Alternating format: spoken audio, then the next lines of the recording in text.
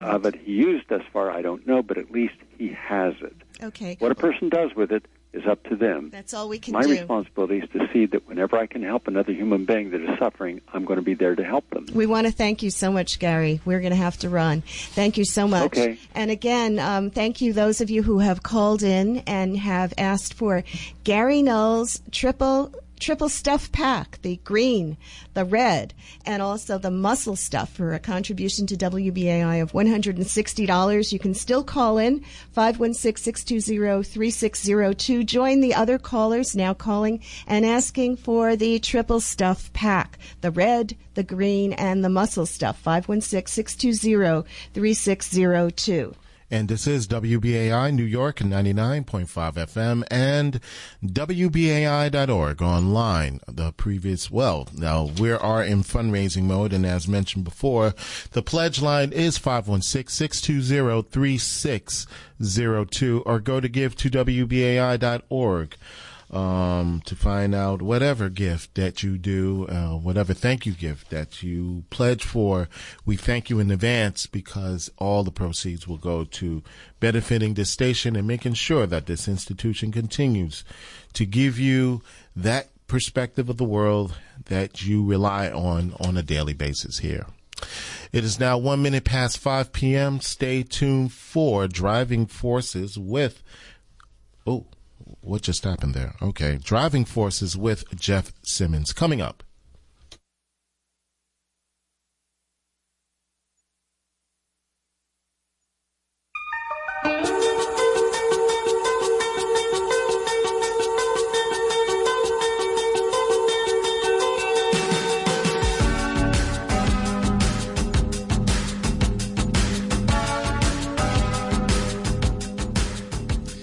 Welcome back to WBAI, and you're listening to Driving Forces with me, your host, Jeff Simmons. This is a show where we focus on the big issues in city, state, and national politics, issues that matter to you.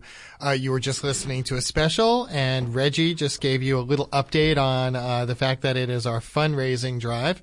I want to thank you so much for tuning in to WBAI and for sticking with us. It's really important that we have dedicated, loyal listeners like you, and I want to thank you so much. I've been trying to track what is going on in Washington, D.C. today. It seems as if the Judiciary Committee might announce the articles of impeachment later on tonight. This continued today after the debate began over the articles Wednesday. All through the day today, a number of developments that hopefully we'll be able to talk about during the show. If they move ahead with this would be the fourth time in history that a president of our country is facing impeachment. So again, the articles are expected to come to the House floor once they're introduced as early as next week. In other news, I'm sure you have heard about that brutal killing that had taken place across the Hudson River in New Jersey, where 6 people were killed at a kosher grocery store. That continues to dominate the news, and authorities have called this an incident of domestic terrorism, an act of hate, an act of terror, and this has taken place as hate crimes across our city are surging. In other news, what started out seemingly as a lighter story, that Time selected Greta Thunberg, the 16-year-old climate crisis activist, as its Person of the Year, has taken on a new twist this afternoon, because our president has decided to, according to Twitter obviously, to bully her by basically saying that, tweeting that Greta Thunberg has anger management issues. And this has actually then spun around, where people have now focused on the fact that the First Lady has made bullying or anti-bullying one of the platforms of her tenure here. So you wonder why, if she's going to be saying something to him later on tonight at home. Also, disturbingly, what has taken place here in the city, which came to light, if you saw the front page of the Daily News today, an extremely, extremely sad story. An 18-year-old student at Barnard College had been fatally stabbed inside Morningside Park at 116th Street and Morningside Drive, and the police are investigating this. From reports this afternoon, they were questioning several minors in connection with this. In fact, just so our listeners know, if you follow me on Twitter, you would have seen that our third guest tonight was New York City Council member Mark Levine, who is a member of the Jewish Caucus and was going to talk with us a little about what took place in Jersey City with the shooting. But he, understandably, now must focus on this stabbing incident that had taken place in his district. Obviously, a lot of concerned students and the community. So our thoughts are with the family of the student and with the students in that district. Again, I want to thank you for tuning in to WBAI. I'm your host, Jeff Simmons. I want to thank you if you are a BAI buddy, which, as Reggie has also mentioned, is an important part of showing your your giving, your love for WBAI. And if you have been a loyal listener, or even if you're new and you want to be able to support commercial-free, non-corporate community radio, it's important that you become a BAI buddy. That's something I do, where I just give a $5 or $10 or $20 contribution each month. Just goes onto my credit card. The way to do it, pledge lines are open. 516-620-3602. Again, that's 516-620-3602. You also could just go online, and that website is give2, that is the number 2, WBAI.org. Again, that's give2, WBAI.org. And one other way you could do this is you could even text WBAI to the number 41444. Just text WBAI to 41444. So one of the things that I focused on a few weeks ago on the show, which I really liked, was this effort by a New York City school teacher to get the schools in our system, in the public school system, to have school newspapers. And it was a nice conversation about the value of journalists and the value of journalism in our city. And, if you have not listened to my show for a while and you don't know much about me, I was a journalist for 17 years in New Jersey and here in New York City for newspapers and a television station. And it meant a lot to me to be a journalist. And there were times in my career that I did feel that I was, in situations that did not seem as safe, where there were people who were threatening to me or abusive to me. But it was never to the point where I felt that my life was in jeopardy. But across the globe, that is a concern, that there are a number of journalists who have been injured, who have been killed, and who have been jailed. And that brings me to my first guest today from the Committee to Protect Journalists, the Advocacy Director, Courtney Ratch, and she's going to talk about a new report that identifies the threats to journalists across the globe. Courtney, welcome to Driving Forces. Thanks so much for having me. So, first of all, before we get to the report, can you talk a little about the Committee to Protect Journalists? Sure. The Committee to Protect Journalists, we have a very descriptive name. We work around the world to help journalists report the news freely, without fear of reprisal, to protect press freedom and to ensure that journalists can report the news safely. And typically we have worked around the world in some of the countries where journalists are most under threat, but more recently we've been doing more work in the United States. We were founded in 1981, and this year we have helped at least 80 journalists get out of prison early. And how do you go about and do that? We use a range of tactics. So the first foundation of what we do is reporting. So we kind of act like a news service for attacks on the press, where we are reporting on a daily basis about all of the attacks happening around the world against journalists, policy attacks on press freedom, how different things are going to impact the ability of journalists to do their job freely and safely. That research and reporting is the foundation for our work, our advocacy work, which we're trying to get journalists out of jail, to get justice when they are murdered, to ensure that government policies enable press freedom, to look at legislative issues, And then we also provide emergency assistance and emergency support to journalists under threat. So we have an emergencies department that provides safety guidance and advice to journalists and provides life-saving support. So it's really this combination of reporting, advocacy, and emergency assistance. And, the survey that you had come out with you affixed a number to that. And I didn't want to give that away in leading into this. But, it's part of a trend. It's not just isolated in 1 year where this has happened. Can you talk a little about, the number of journalists who were imprisoned over the last year and how this compares with previous years? Sure. So every year we do our annual prison census, and this is a census of all the journalists who are behind bars on December 1st of any given year. Now, it's not exactly easy to find out how many journalists are behind bars because it's not like Iran, China, and other countries are very forthcoming. So this year we found that at least 250 journalists are behind bars, imprisoned in retaliation for their reporting. And this is the fourth consecutive year with at least 250 journalists behind bars. These are record highs at the height of what we've been tracking since we began keeping record. And so we're very concerned, about this ongoing trend of jailing journalists. And what are some of the regions where you're seeing high numbers of journalists in jail? Well, China edged out Turkey for the first time in 4 years to top the list as the world's leading jailer, but we always see Turkey and China at the top of the list. Egypt has been the third worst jailer of journalists for the past several years, and this year Saudi Arabia decided to join it at the top, vying for third place. So what we see is that there's actually equal opportunity around the world where governments are using this tactic to clamp down on press freedom, to clamp down on reporting. There are journalists in jail in 12 countries in sub-Saharan Africa, which is a more than doubling of the number of countries that imprisoned journalists there last year.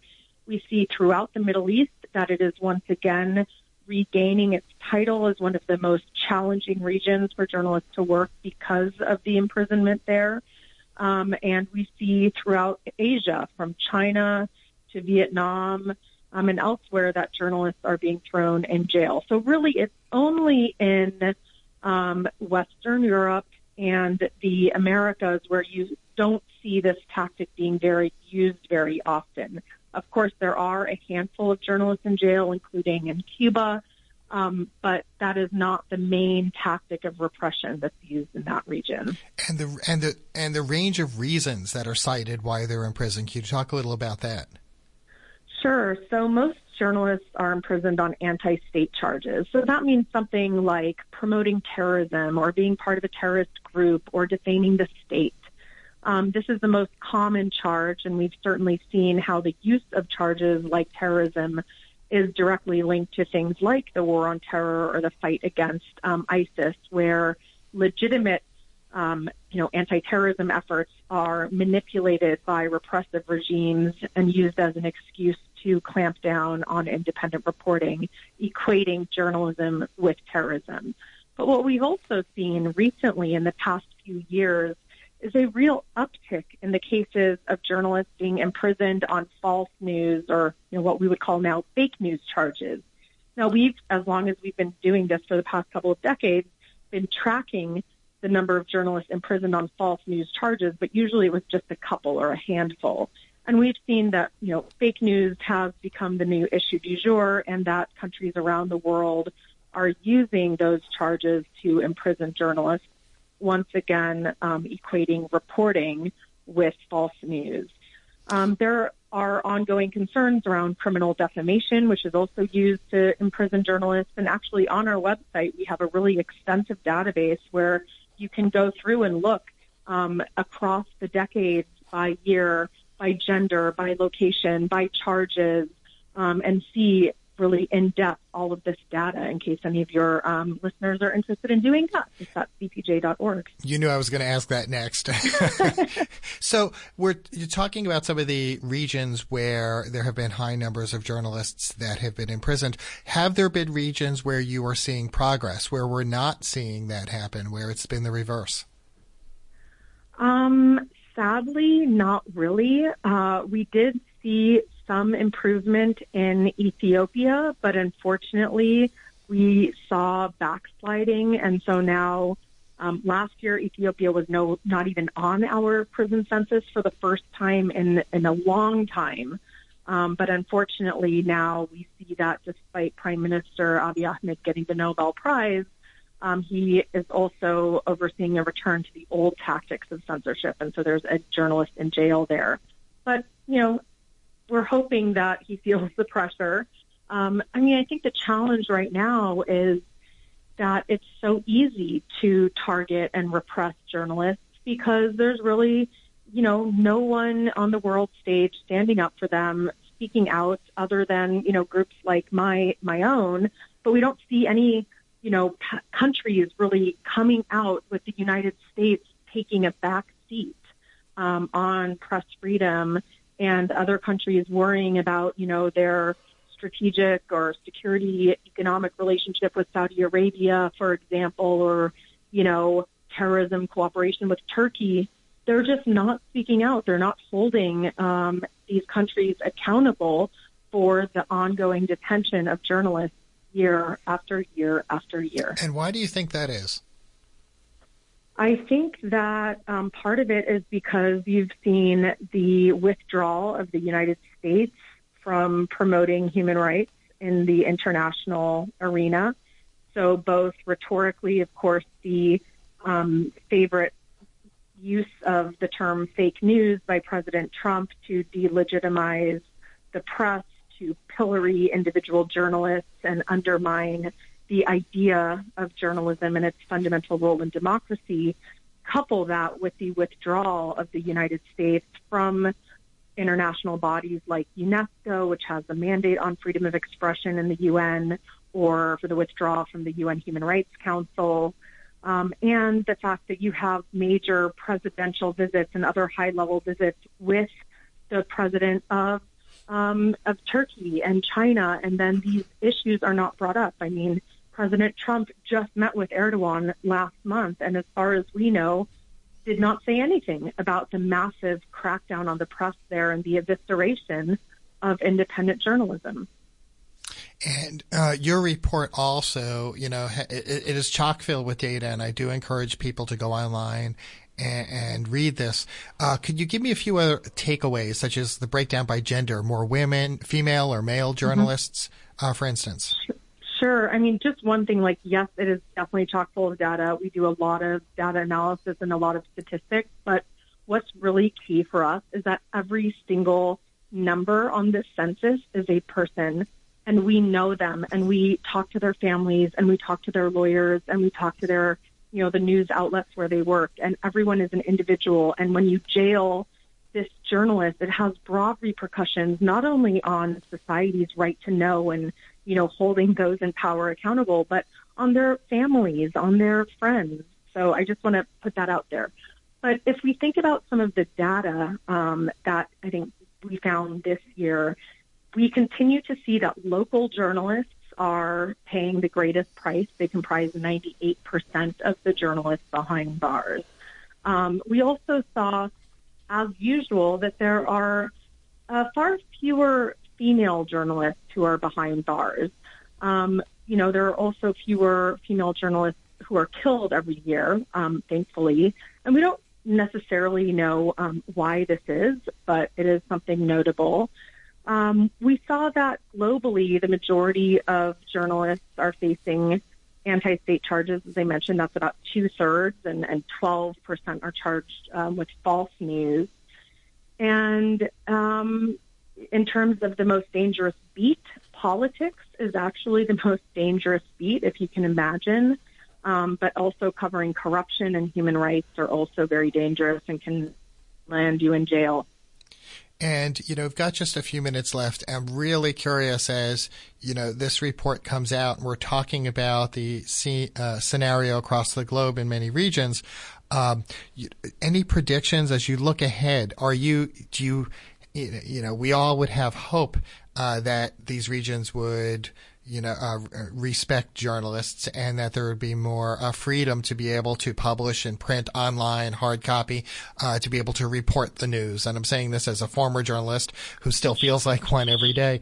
As we look ahead, do you see these threats continuing to mount or an easing up of them? So unfortunately, I think that we are going to see the threats against journalists continue. But I think that we're also seeing a diversification. So we've seen a lot fewer journalists killed this year than in previous years, although we're seeing the same numbers imprisoned. But we're also seeing things like media capture, like using tax evasion charges or administrative harassment of news outlets to, bury them in red tape or, fines. We're seeing issues around, online regulations for media.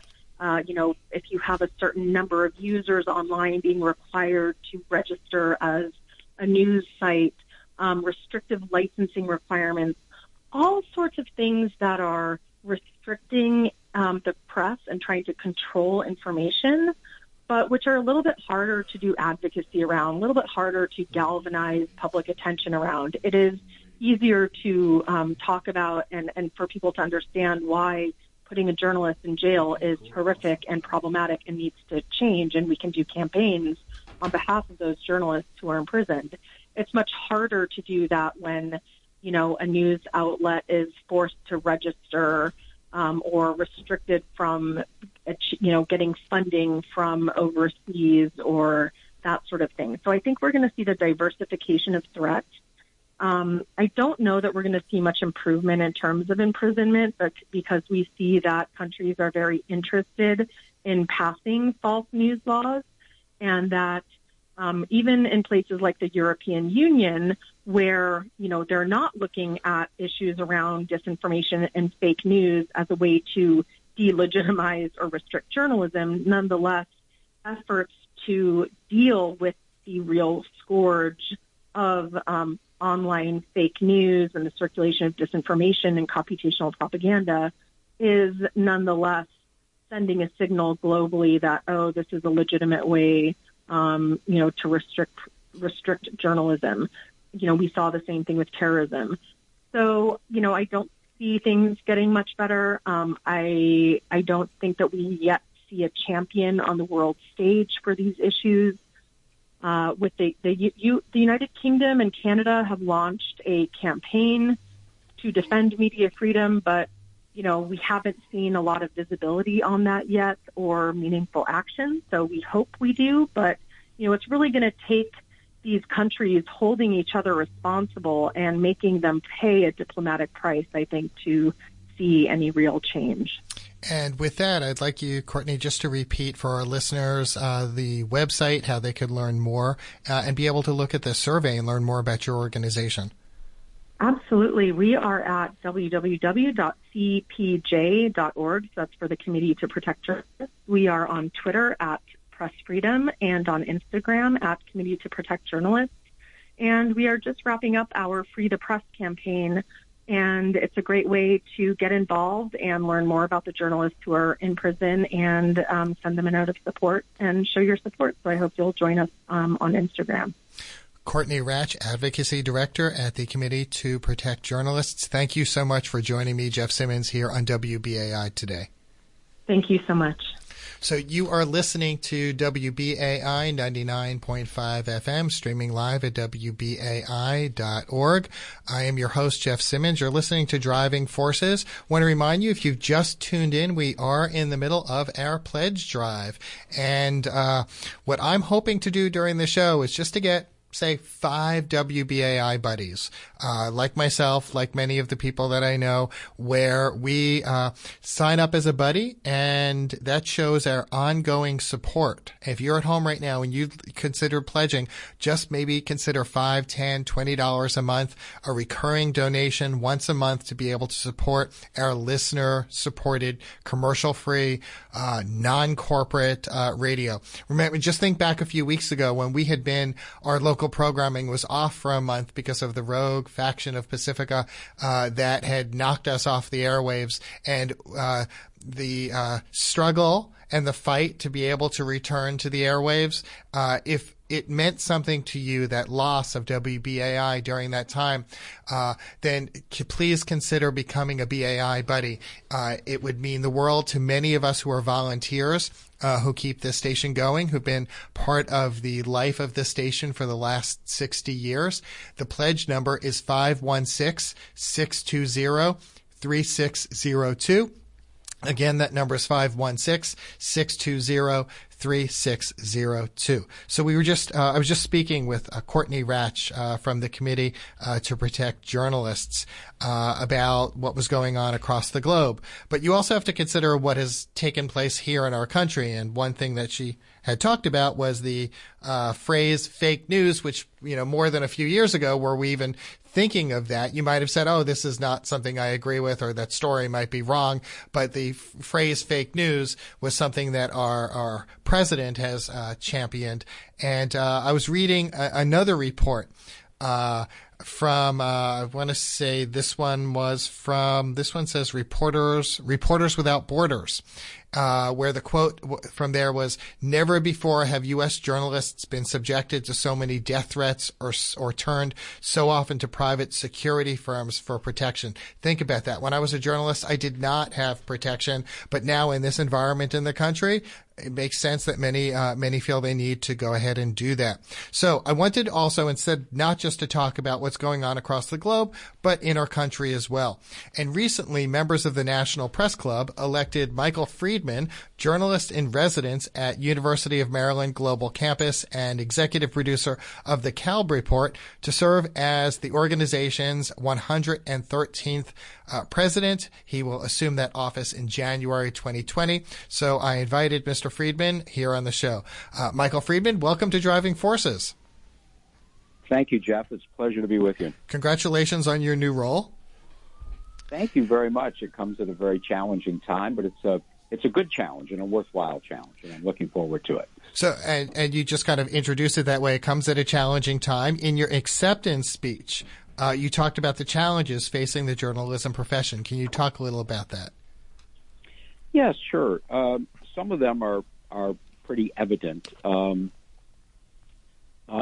of course, Courtney just talked about the issues facing the safety of journalists globally. And the National Press Club, which bills itself as the world's leading professional organization for journalists and has been with us since 1908, is deeply committed as a champion of freedom of the press, as well as the protection of journalists worldwide. The Press Club stands for ethics and excellence within the profession and workplace standards in our newsrooms. And I've been fortunate to be involved for the last nearly 20 years in the education of the next generation of journalists, and also something that has come to the fore in the last few years, which is becoming more critical with each passing year, and that is news and media literacy for the general public. Ultimately, as I move into this position, we're now at a point in time where all of us in the profession are going to have to commit ourselves to protecting the reputation of journalism in addition to protecting journalists themselves. And, it's easy for me to sit here and say, oh, it's all the president. It's the president who does this. He has set the tone.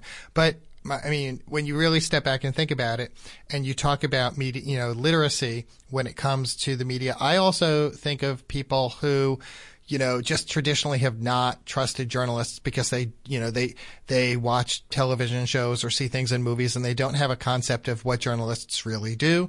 Can you talk a little about, the scope of the issue and why the general public might have a misimpression about the work that journalists do? Sure.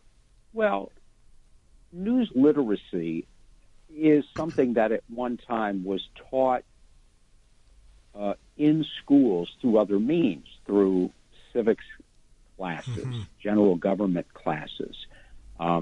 Journalism is a profession that is embedded in the U.S. Constitution, in the First Amendment. Freedom of the press is a pillar of our democracy, and there are a growing number of people who don't understand, perhaps, the role of journalism in our democracy, and how critical it is to maintain this watchdog entity on our government. Over the course of the last couple of decades, really, more and more newspapers have either diminished in size or gone completely out of business, leaving a number of our communities across the country with no viable source of local news. And when you need to rely on more national news, you don't really get a feel for what's happening within your city government, in the mayor's office, what the school board is doing, what the police and fire departments are doing, and take that up to the county level and then the regional and state levels. And we're losing our understanding of the pulse of what's happening in our communities. And there are new news organizations that are cropping up. There are some valiant efforts that are out there, but we really do need to rely on our deep and wide news organizations that have reputations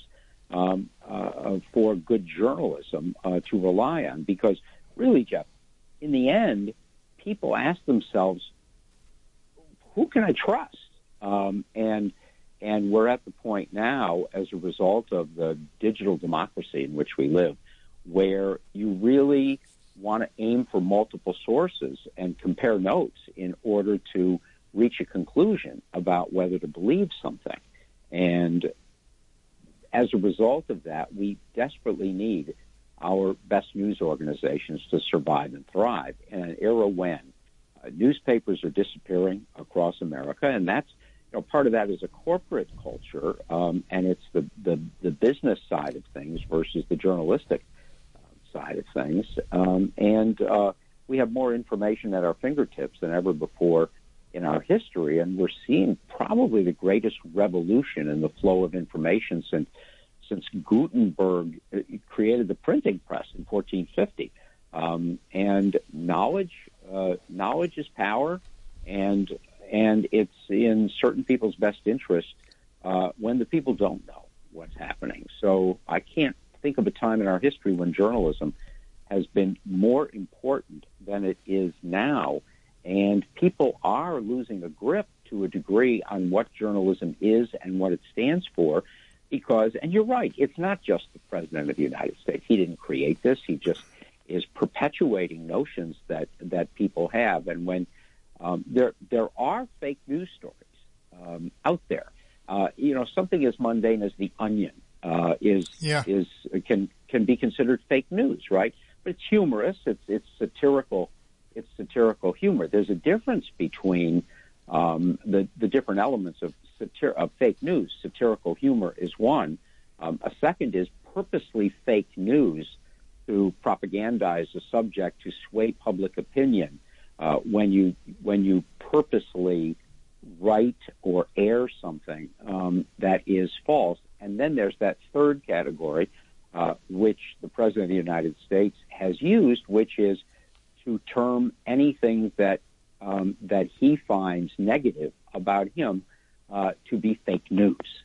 And we see quite a redundancy on that. And what that ultimately ends up doing is confusing people. And it's no wonder that people are confused with everything that's out there. And we're watching this play out every day in our country. Consumers need to be smarter about it. And when that happens, going to the president, he goes beyond, saying it's the fake news media. He attacks specific reporters and specific outlets. And, I had read a number of the books about the campaign season when he ran, and, just reading what he was doing to Katy Tur at the time was just astounding.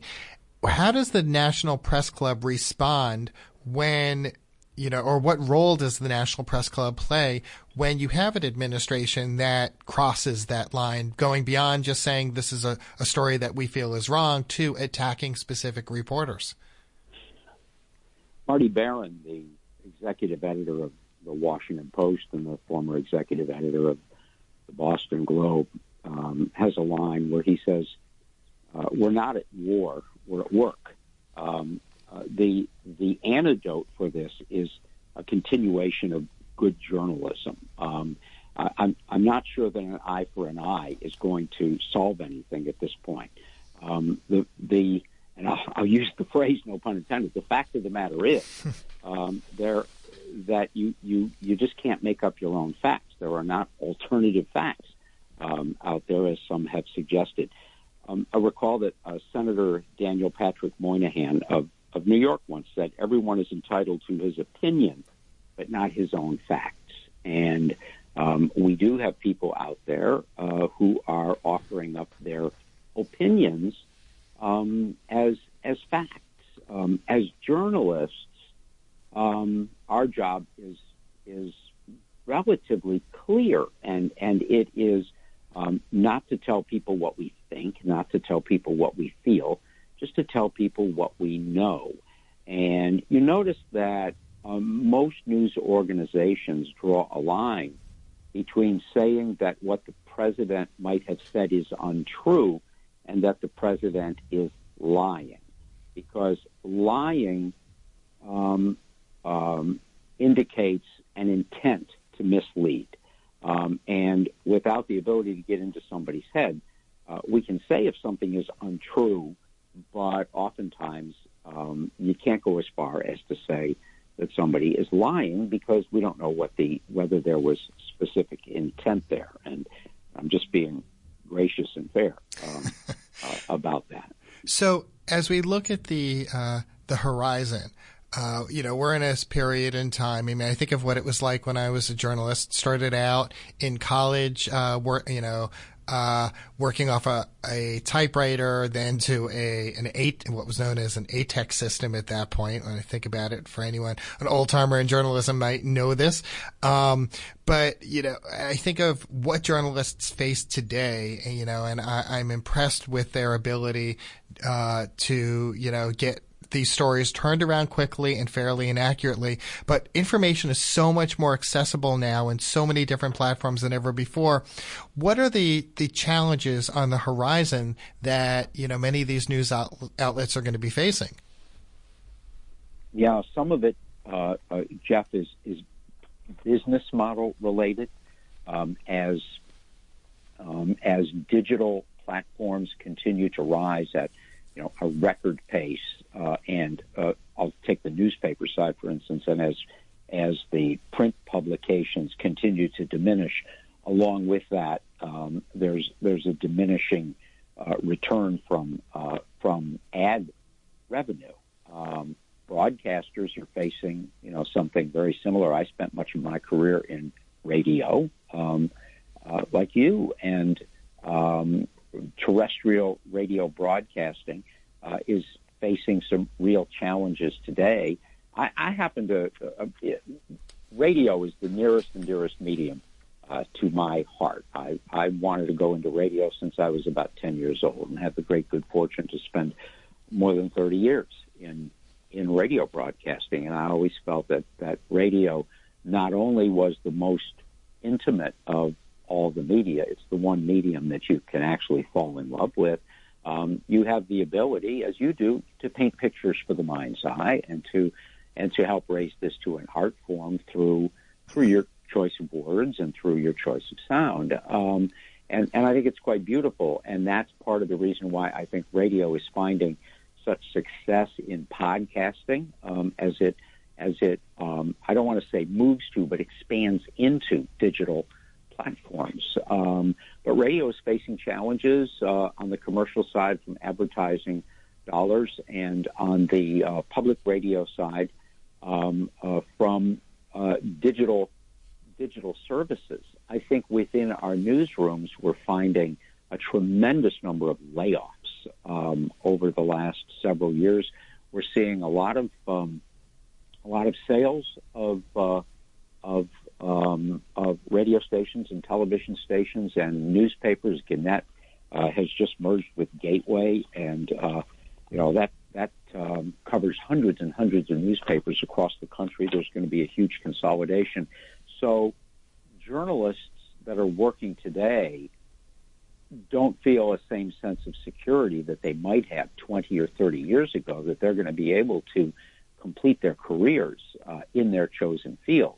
That translates to young journalists who are coming out of our universities who need to make a decision about whether after 2, 3, 5 years, at a time when they might want to buy a home, they might want to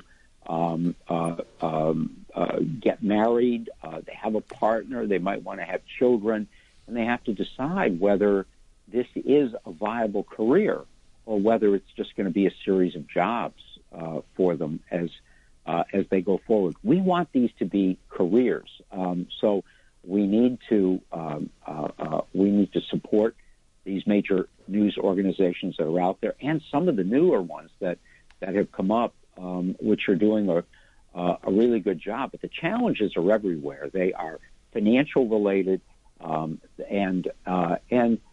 the bottom line, though, on the journalism side is that journalism is journalism. The basic tenets of journalism, to be accurate and to be fair and to cover the 5 W's and how, the who, what, where, when, why, and how, to find the nut graph, to find a good lead. If you're a broadcaster, to not waste words, to be able to draw listeners and viewers and readers in. And first and foremost, I go back to be accurate and fair is the most we can do. We can always do a better job of it. We're human. We make mistakes. That happens. But there's a lot of good journalism out there. The last thing I'll say to that question is there is a lack of good, solid leadership in the profession today. Dean Baquet, the executive editor of the New York Times, Marty Baron, the executive editor of the Washington Post, are beacons for good journalism. And there are a number of others out there. We need more. We need people who are committed to journalism as a pillar of our democracy. And we need young people to want to continue to be enthusiastic about going into journalism. And that's part of what we hope to do over the next year through the National Press Club, because it is a powerful platform locally, regionally, nationally, and globally to promote all that's right and good in journalism, to protect journalists, and to protect the reputation of journalism. But I do think we need to get out there, not just teachers in our schools. In a lot of cases, news literacy has been relegated to our overworked teachers in our schools. I think more news organizations have to get out there. More top journalists have to get out there in their communities and talk with their readers and viewers and listeners about what journalism is, why it's important, and what are the hallmarks of good journalism. I sound like I'm on a soapbox now. I'm going to get off. Well, Michael Friedman, we're about out of time. Can you just let our listeners know how they can learn more about you and the National Press Club, especially if they do want to get involved? Sure. Well, the easiest way to learn about the Press Club is through its website, press.org, and press.org, press.org. I have the great good fortune of working with a gentleman named Marvin Kalb, K-A-L-B, and we have produced a public broadcasting series for the last 25 years about journalism, about the roles and responsibilities of journalism in our digital democracy. And Marvin Kalb, by the way, was the last correspondent personally hired at CBS News by Edward R. Murrow, and he is the gold standard of broadcast news. And you can check out our website. It's just calbreport.org, and you'll find a lot of good information there. But I would urge everybody to check out press.org, and you can follow the Press Club on Twitter, and I think you'd gain a lot of good information. Michael Friedman, thank you so much for joining me. Jeff Simmons here on WBAI Today. Thanks for the opportunity, Jeff, and great good luck to you. Thank you. So our listener line is now open if you would like to call about the topics you've heard today, or also to give me and Reggie an update on what has happened in the last hour down in Washington, D.C., trying to catch up on that as quickly as I can as well. Our number, 212-209-2877. Last week we focused on Rudy Giuliani. If you did not get a chance to weigh in then and you want to talk about whether Giuliani is bringing the downfall of the president, you want to give us an opinion on Giuliani's record here in the city, I'll take that too. I want to hear from you. 212-209-2877.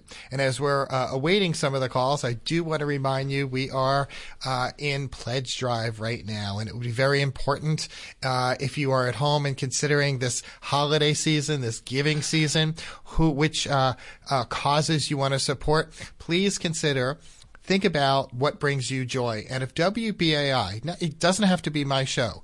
I mean, most shows are going to say, yes, support, because you like my show.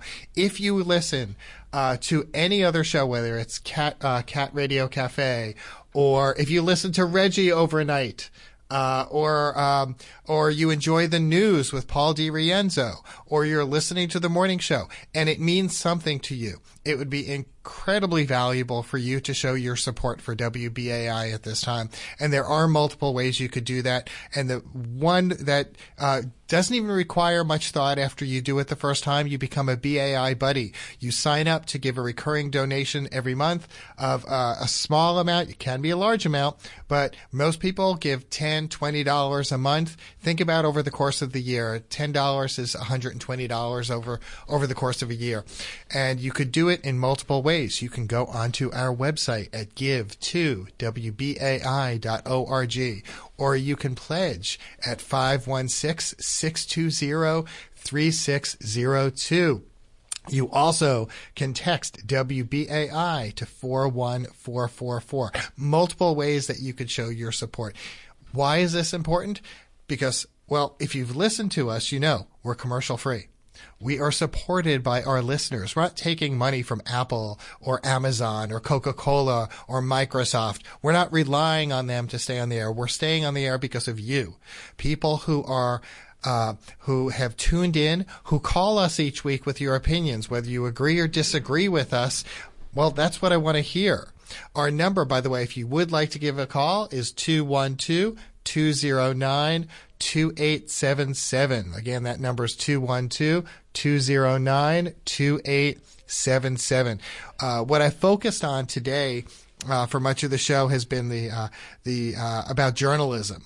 And, and that's something obviously that's still close to my heart because I'm friends with a number of journalists, and I do hear from them often about the challenges that they face. And throughout my career, I did have a number of stories where I would hear from people who agreed but also disagreed, and occasionally, received threats, but not to the extent where I felt that my life had been in jeopardy. So again, the number to call is 212-209-2877. We have a caller on the line. Welcome to WBAI. What is your name and what's on your mind? And we lost the call, but you can call back at 212-209-2877. I've never seen Reggie look so depressed when that call just hung up. So as I was saying when we thought we had the call, that as a journalist, I covered cops and crime, and here in the city, education and investigative reporting, I traveled in the circle of reporters and would often hear stories about the challenges that many face, but not to the extent, that you hear about now. There are a number of high-profile incidents involving journalists who have been unfortunately killed or injured and imprisoned, as we talked about with our first guest from the Committee to Protect Journalists. And here at home, as you likely have seen, we have a president who regularly has berated reporters, singled out specific reporters, mocked a reporter with a disability at one point, which has produced or inflamed this climate of animosity against journalists. And one of the reports that I had read had just talked about the level of mistrust that many people have towards the media. There was a Gallup poll actually that was out within the last 2 years that said that Americans remain largely mistrustful of the mass media. And, about 41% have a great deal or a fair amount of trust in newspapers, TV, and radio to report the news fully and accurately and fairly. But consider that 60%, or just under that, 59% do not. I'm curious why there's this loss of trust in journalists. And if you want to weigh in on that, if you have a strong opinion about journalism or journalists or even specific outlets, give us a call, 212-209-2877. I'm curious why there's this loss of trust and what you feel about the news media's role in our democracy. If you feel they inflame tensions, if you feel that there is a rampant problem with fake media or fake news, I'd like to hear from you at 212-209-2877. We have a caller on the line. Welcome to WBAI. What's your name and what's on your mind? Okay, my name is Dennis. Hi, Dennis. Media, fake media, whatever kind of media, what do you, I assume you're a journalist or a writer or something, what do you see out there as propaganda? Do you believe that there is a certain degree of propaganda being forced, maybe from both sides if you want to be fair, but there is a lot of journalists and TV especially who really take their job as being a mouthpiece for one side or the other, and sometimes maybe not lying, but choosing what they decide to tell the public, or actually coloring what they're telling the public. Do you believe that is true? I mean, I understand, people have a job, and sometimes, there's crazy people on both sides that don't like what somebody says. They're going to go after them like maniacs. But, I mean, as a journalist, what do you think do you see propaganda in our current news cycle? I often do. And, Dennis, you said something really important there that's always stuck with me, that years ago, one of the awakenings I had in this field was that even if I was reporting the news based on the facts that I had, just my choice of what story that I covered, what issue that I covered, was a bias, because why did I choose that story versus some other story that could have gotten some attention? And I've always looked at things that way too, as I read the papers and I watch TV and I consider, why is this story first? There was a piece this morning just on how all the major networks last night did not, I think it was at the 6:30 News, did not lead with the impeachment, but led with other stories at that time.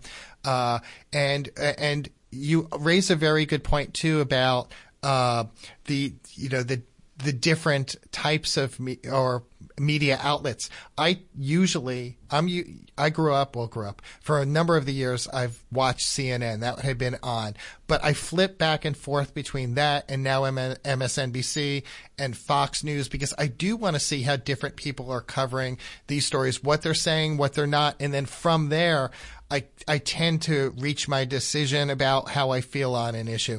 I'd like to see the different areas because, I often do disagree with how a newscast, for instance, is framing something. But then I'll watch another newscast and feel, okay, they've presented the facts as I would have, or answered the questions that I've had. Thank you so much, Dennis. I believe we have another call on the line. Welcome to WBAI. What's your name and where are you from? This is Mike from Rockland County. Hi, Mike. Welcome to WBAI. How are you? All right. What's on your mind? Well, I was just answering the question, and I missed most of the last caller, so I don't know if I'm repeating anything. But, if news is for profits, how are you going to get valuable, useful information? And if the news is owned by a handful of organizations, how are you going to get useful information from them when they have their own agenda, which usually is to, do things that make more money and consolidate more power for them or people in their class, so to speak. And the other thing is, it's more like a question. Why does everybody keep tuning in to the same handful of channels, like, regular television, year after year after year? It's like circus, almost. It's like the equivalent of fake wrestling. Like, it's just more and more talk about the same hype issues, but hardly anything has to do with how am I doing in life? And what's best for me? How do I get more power and influence as a regular person? How do I get stress out of my life? And what's going to change? And Mike, you raise a good point, because at least one of the advantages of having so many more outlets these days is we do get to pick and choose which ones are aligned with our thinking, or are providing us with the type of news that we want, or the facts that we want. And that's also caused a lot of, I think, division in this country based on what you, Mike, might consume or what I consume. I'd love to continue this conversation, but unfortunately we are about to end the show. So Mike, I do thank you for giving us a call today here on WBAI. So for my listeners, this is my last show of the calendar year. I know Reggie's heart is broken right now, because I am headed on my trip out to Chicago for the holidays. And so I really would like to thank first my guests tonight, the Committee to Protect Journalists, Courtney Ratch, and then the National Press Club's Michael Friedman. I want to thank our callers, Dennis and Mike, and also Reggie and Linda, our program director, for allowing me this opportunity to be here. And I look forward to being with you in 2020. You have been listening to me, Jeff Simmons, here on Driving Forces. Thank you to our loyal, our dedicated listeners, to those who've become BAI buddies and those who are going to become BAI buddies sometime in the near future. Please stay with us. The news is up next with Paul DiRienzo.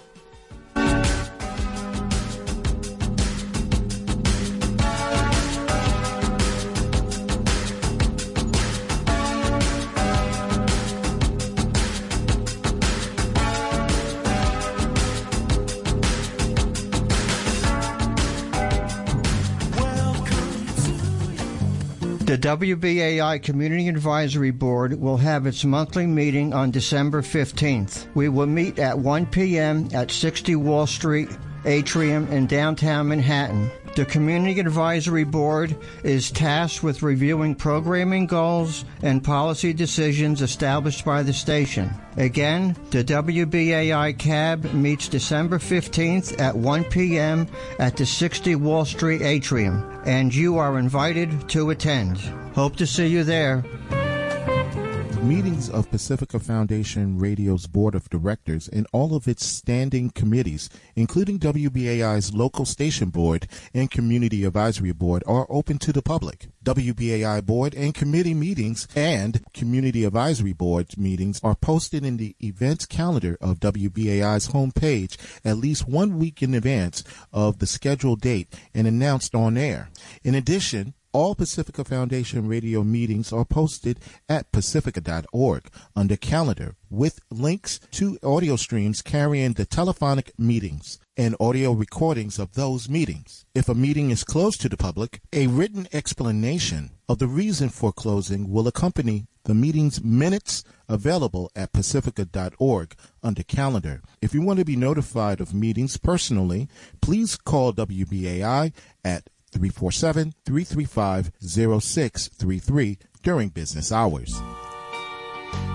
This is the mic check for Cat Radio Cafe. No testing. Testing. Stay tuned for Cat Radio Cafe Sunday night at 11 on WBAI. I'm Janet Coleman. I'm David Dozer. The Displaced Playwright. On Sunday, December 15th, playwrights from the 12th Annual Origin First Irish Theatre Festival on the repeal of Ireland's anti-abortion 8th Amendment, and Avi Hoffman on the 9-day I Love New York Yiddish Fest. And in the next hour of Cat Radio Cafe, a panel discussion on self-promotion. Sunday night at 11 on WBAI Cat Radio Cafe. And remember our slogan. Do cats engage in self-promotion? Do you think T.S. Eliot thought up the idea for the world-famous musical Cats on his own?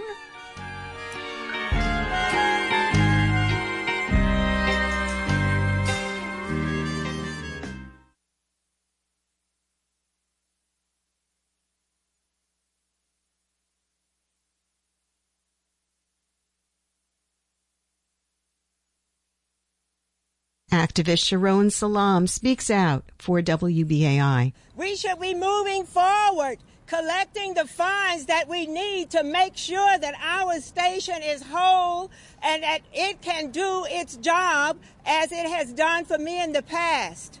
When all of this stuff happened to me many, many years ago in 1989, I didn't get very many opportunities to speak out in regards to the wrong that was done to my son and the other boys in the Central Park jogger case, as it was called at that time. Very few people stepped up. Yes, Like It Is was there. WBAI was there, and a few others. Majority of those stations that let people like myself speak and tell them what was going on the other side